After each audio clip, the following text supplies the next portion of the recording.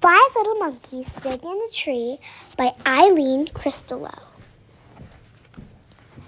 Five little monkeys and their mama walk down to the river for a picnic supper.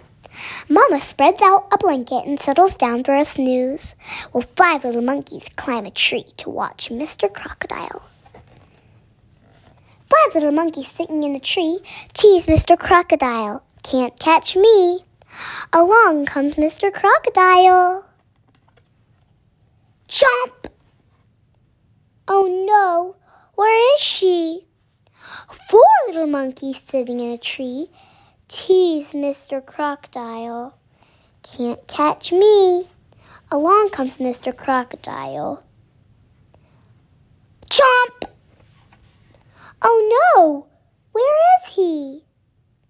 Three little monkeys sitting in a tree tease Mr. Crocodile. Can't catch me. Along comes Mr. Crocodile. Chomp!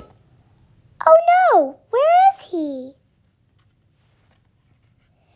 Two little monkeys sitting in a tree tease Mr. Crocodile. Can't catch me. Along comes Mr. Crocodile. Chomp!